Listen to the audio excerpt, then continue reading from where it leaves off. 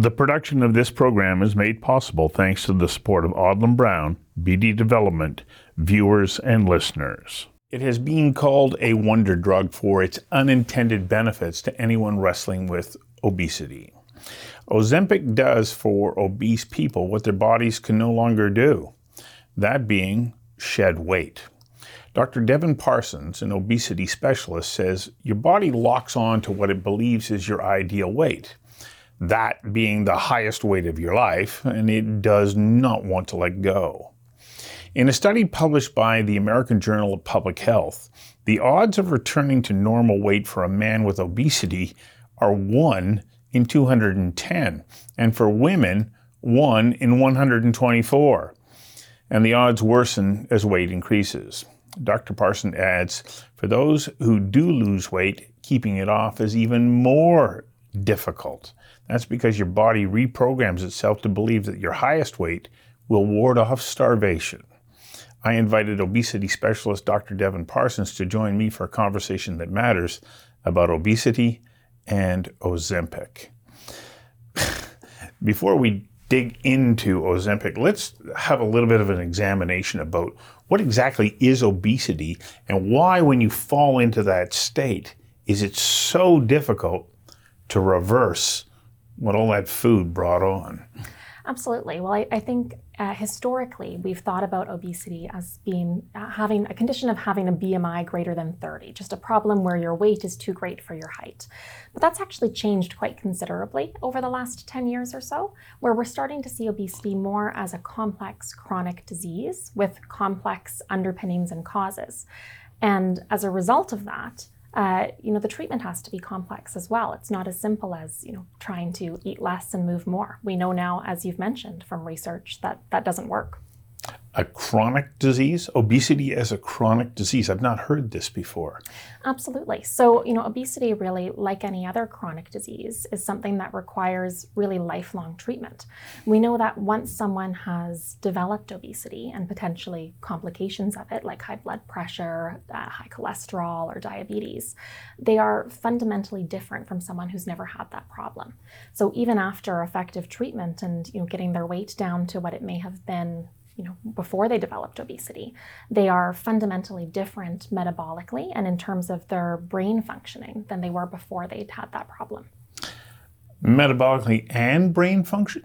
Like it's a combination of the two? It's a combination of those two, as well as many other factors. Actually, that word complex really is the truth when it comes to obesity. So, when it comes to brain chemistry, we know that our hunger hormones and fullness hormones are different and at different levels following weight loss, and we know that our body becomes much more efficient at getting things done, using less calorie burn throughout the day compared to someone who has always been at that healthy weight, as opposed to someone who got there after significant weight loss. Explain that again. What do you mean that you become more efficient at doing things, like as you're kind of in that stage between obesity and weight loss? So let's say if we have someone who weighs 150 pounds and they've always weighed that much. When they do a certain workout at the gym, they might burn a certain amount of calories. If someone who was formerly obese and has, through diet, exercise, or medication, gotten down to that same weight and they did that same workout, the research shows that they actually burn fewer calories doing that same workout because their muscles become more efficient at doing that work. Why would their muscles become more efficient? Isn't 150 pounds 150 pounds? Like, why would one person get the particular calorie burn and the other one who's lost weight, which is a terrific thing, not get the same benefit? Well, that's the frustration, right? We think that 150 pounds should be 150 pounds, and that person should be able to maintain their weight through the same sort of diet and exercise practices as someone who had never previously been obese. But actually, the body sees these really significant changes in how it metabolizes nutrition and how it functions that make it a lot more difficult to maintain weight if you were someone who previously weighed more than if you've always been at that weight. And that ties back into that set point you were mentioning before, where our body is constantly fighting to get us back to that higher weight. So let's say you had been 220 pounds, you get down to 150. Is your body basically saying, I don't care how much exercise you're doing, I'm not going to burn off that food because from my perspective, you're starving. Yeah, that's exactly it. And it's not just that, right? In addition to that, your hunger hormones are through the roof and your fullness hormones are being lowered so that you experience far more increased appetite and food craving. And at the same time, studies show that the areas of our brain that are involved in executive functioning, meaning sort of self-control, willpower, restraint, conscious reasoning, those areas of the brain are suppressed in their functioning. So you're left with a situation where you're getting less benefit in terms of calorie burn from the activity that you're doing. You are hungrier than ever, and you have less ability to restrain yourself from giving into that appetite.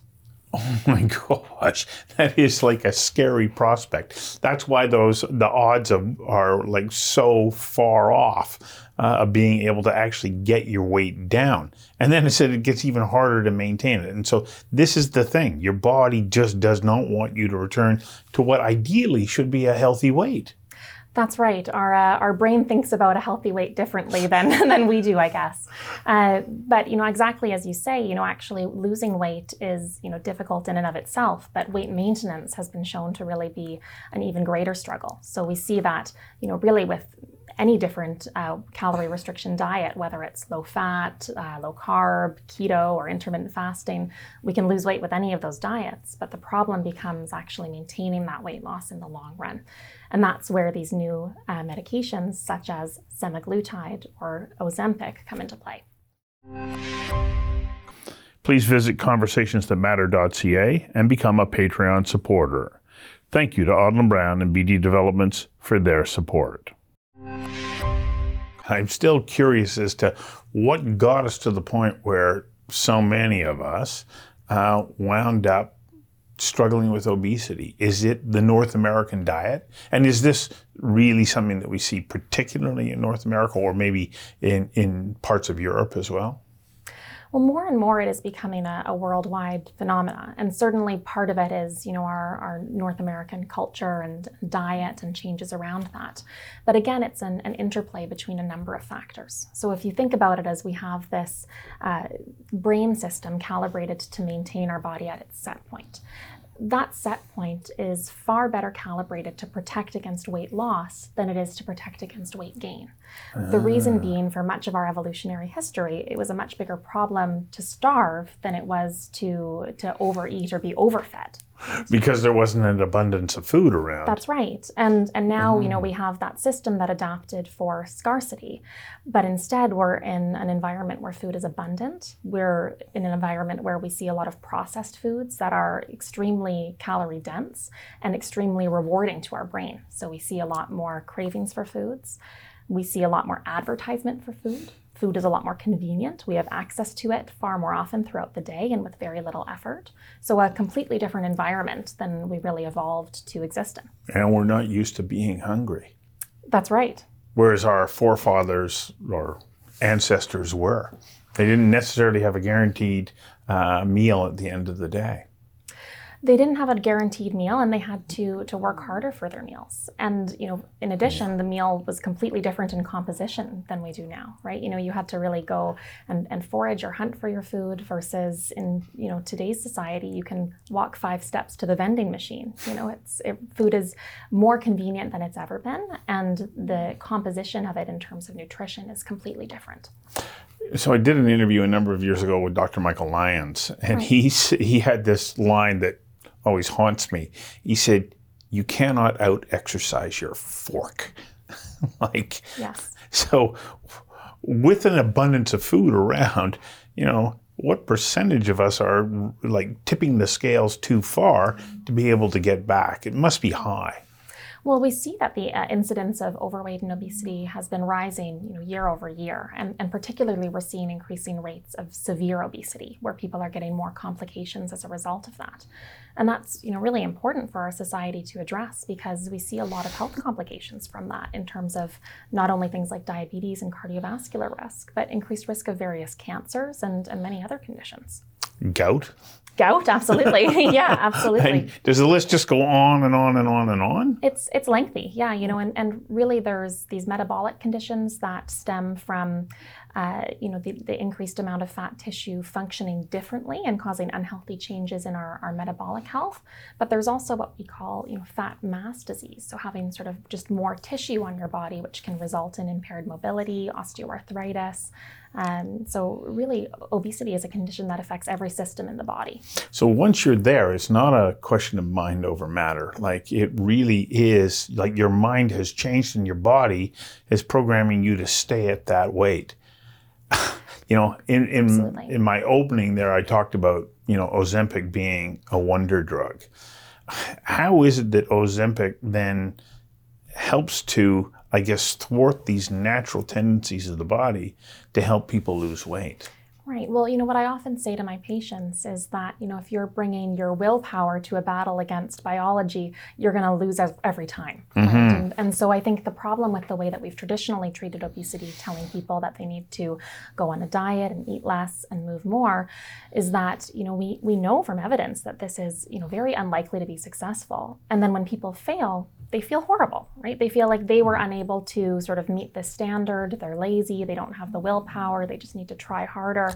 Right. And there's so a stigma attached to it. There's a huge stigma. Yeah, absolutely. So I think that's sort of, one of the other downsides of the traditional method of treatment is that it leaves people really feeling less than in their battle with managing this chronic condition. And the difference with medications or pharmacotherapy like Ozempic, or the generic name is semaglutide, is we are aiming to actually counteract some of those changes that we see with weight loss. Okay. I think it's important that we mention that it's not just Ozempic. There are a couple of other semaglutides that are available on the market. That's right. So, when we're talking about semaglutide, there's a couple of different brand names out there.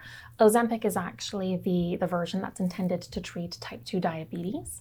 Wegovy is the medication that's intended for obesity treatment, but as of right now, it's not available in Canada. Oh, it's not? Okay. But in essence, is it not the same thing? Because when I was doing a little bit of research, it says that the FDA has approved that as specifically for weight loss, whereas Ozempic is not designed to be a weight loss drug, but that seems to be the unintended consequence. The drug is the same, the packaging is different. So, you can achieve slightly different dosages using Wegovy versus Ozempic, but you're absolutely correct in thinking that the drug itself is the same. It's a little bit like when Viagra was created. It was actually as a stop smoking medication, and then they noticed that there were these other unintended consequences, and it became prescribed for something else. Absolutely, that happens all the time in medicine, and that was Ozempic's journey for sure.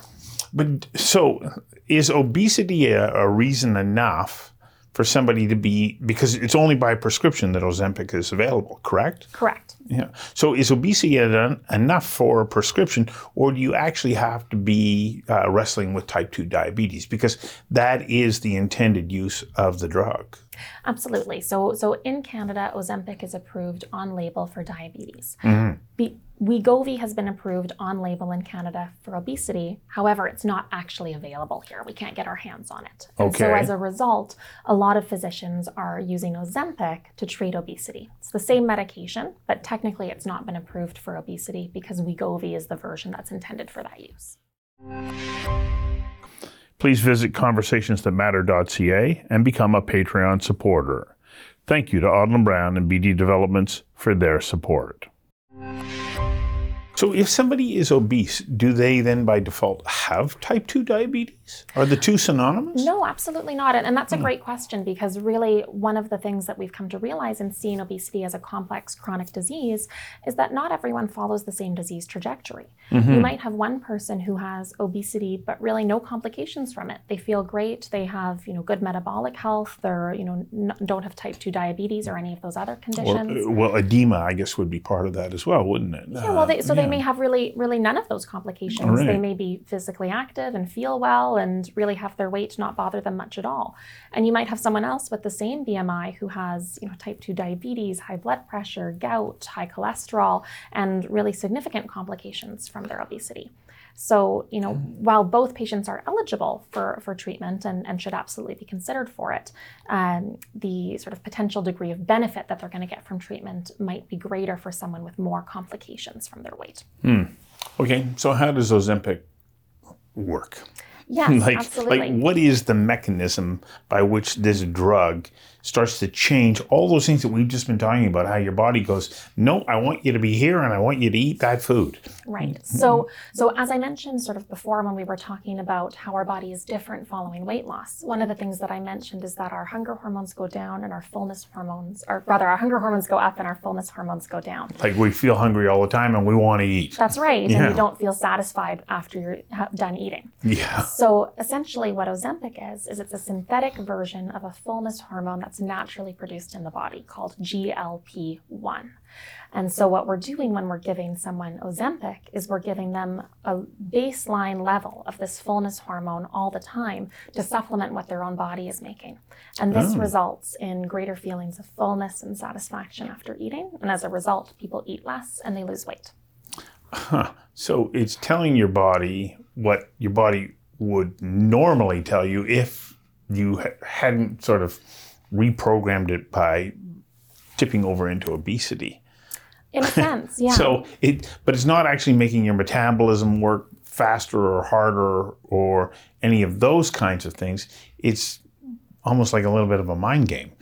It is. It is absolutely a mind game. So it really works at the level of the brain in order to manipulate that set point regulation that we've been talking about. So it's trying to tip the scales back towards targeting a more healthy body weight rather than the high body weight that the brain is trying to protect. Now, I did read that it also does help to help the pancreas in the production of insulin. Is that the reason why it's regarded as a type 2 diabetic treatment? Yeah, there's a few different mechanisms by which semaglutide works. The first is this fullness hormone mechanism that we've been chatting about. Another way that it works absolutely is stimulating the pancreas to release more insulin. And that's why it also does help to lower blood sugar in people with diabetes even before they've lost any weight. So it has that effect independent of weight loss.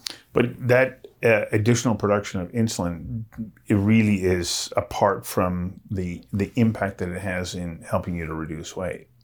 That's right. Huh. Okay. So it's about getting your brain to say, "Yep, I've had enough," and your stomach says the same thing. It also slows down the emptying of food from the stomach, so you have more of a sensation of fullness in your stomach as well. Are there side effects to it? Of course, with every drug, there's always going to be side effects. And so it's always about balancing the potential benefits and risks in any given patient.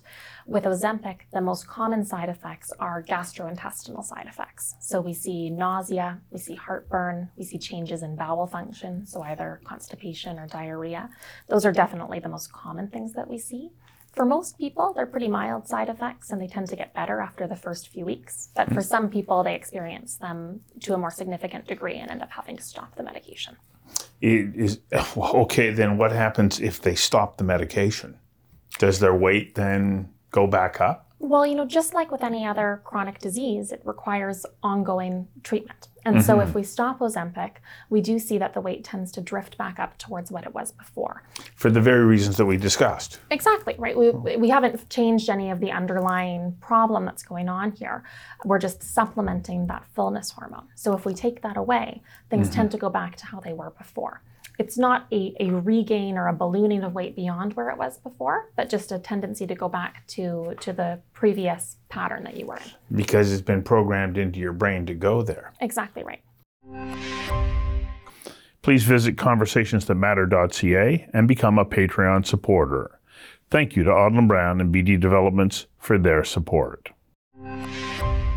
So if this is chronic and you need to be on it for ever, if you want to keep the weight off, does the medical system accommodate that ongoing use of the drug? Like, are you able to just continually renew, or is there a process of you got to go back, be assessed by your physician, and then re-prescribed?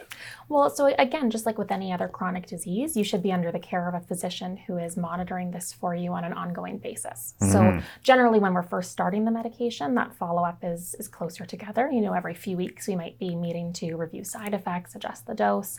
If someone's been stable on the medication for a long time, then we might just be meeting every 6 months to check in and do your medication renewals. But absolutely the long-term option is there, and that's what we should be doing for patients with obesity.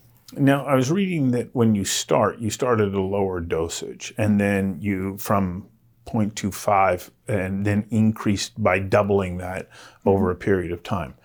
Why? What's the reasoning behind that? Well, we start at a low dose really to make sure that people don't have severe side effects. So, we're starting at a low dose to give people an opportunity to get used to the drug. If they get any nausea or heartburn, it would be more mild that way. And then after a few weeks, if those side effects settle out and they're adjusting to the drug well, then we can continue to increase the dose in order to get more of an effect in terms of weight loss. So does it have to go to the maximum dose, or is it based, individually?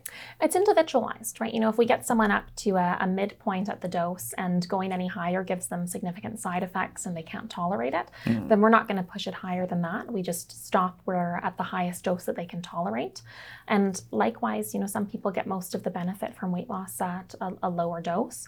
In general, if people tolerate it, we're going to push it up to the highest dose to see how much weight loss we can achieve for them. But sometimes going up to the highest dose doesn't give any additional benefit. And so we might end up going back down to a lower dose.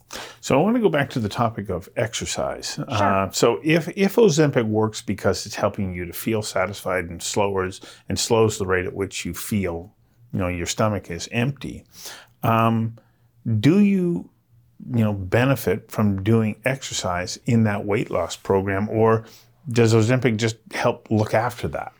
So this is something I always talk about with my patients when we're starting them on any sort of weight loss medication, is that exercise is actually really important, particularly during that weight loss phase.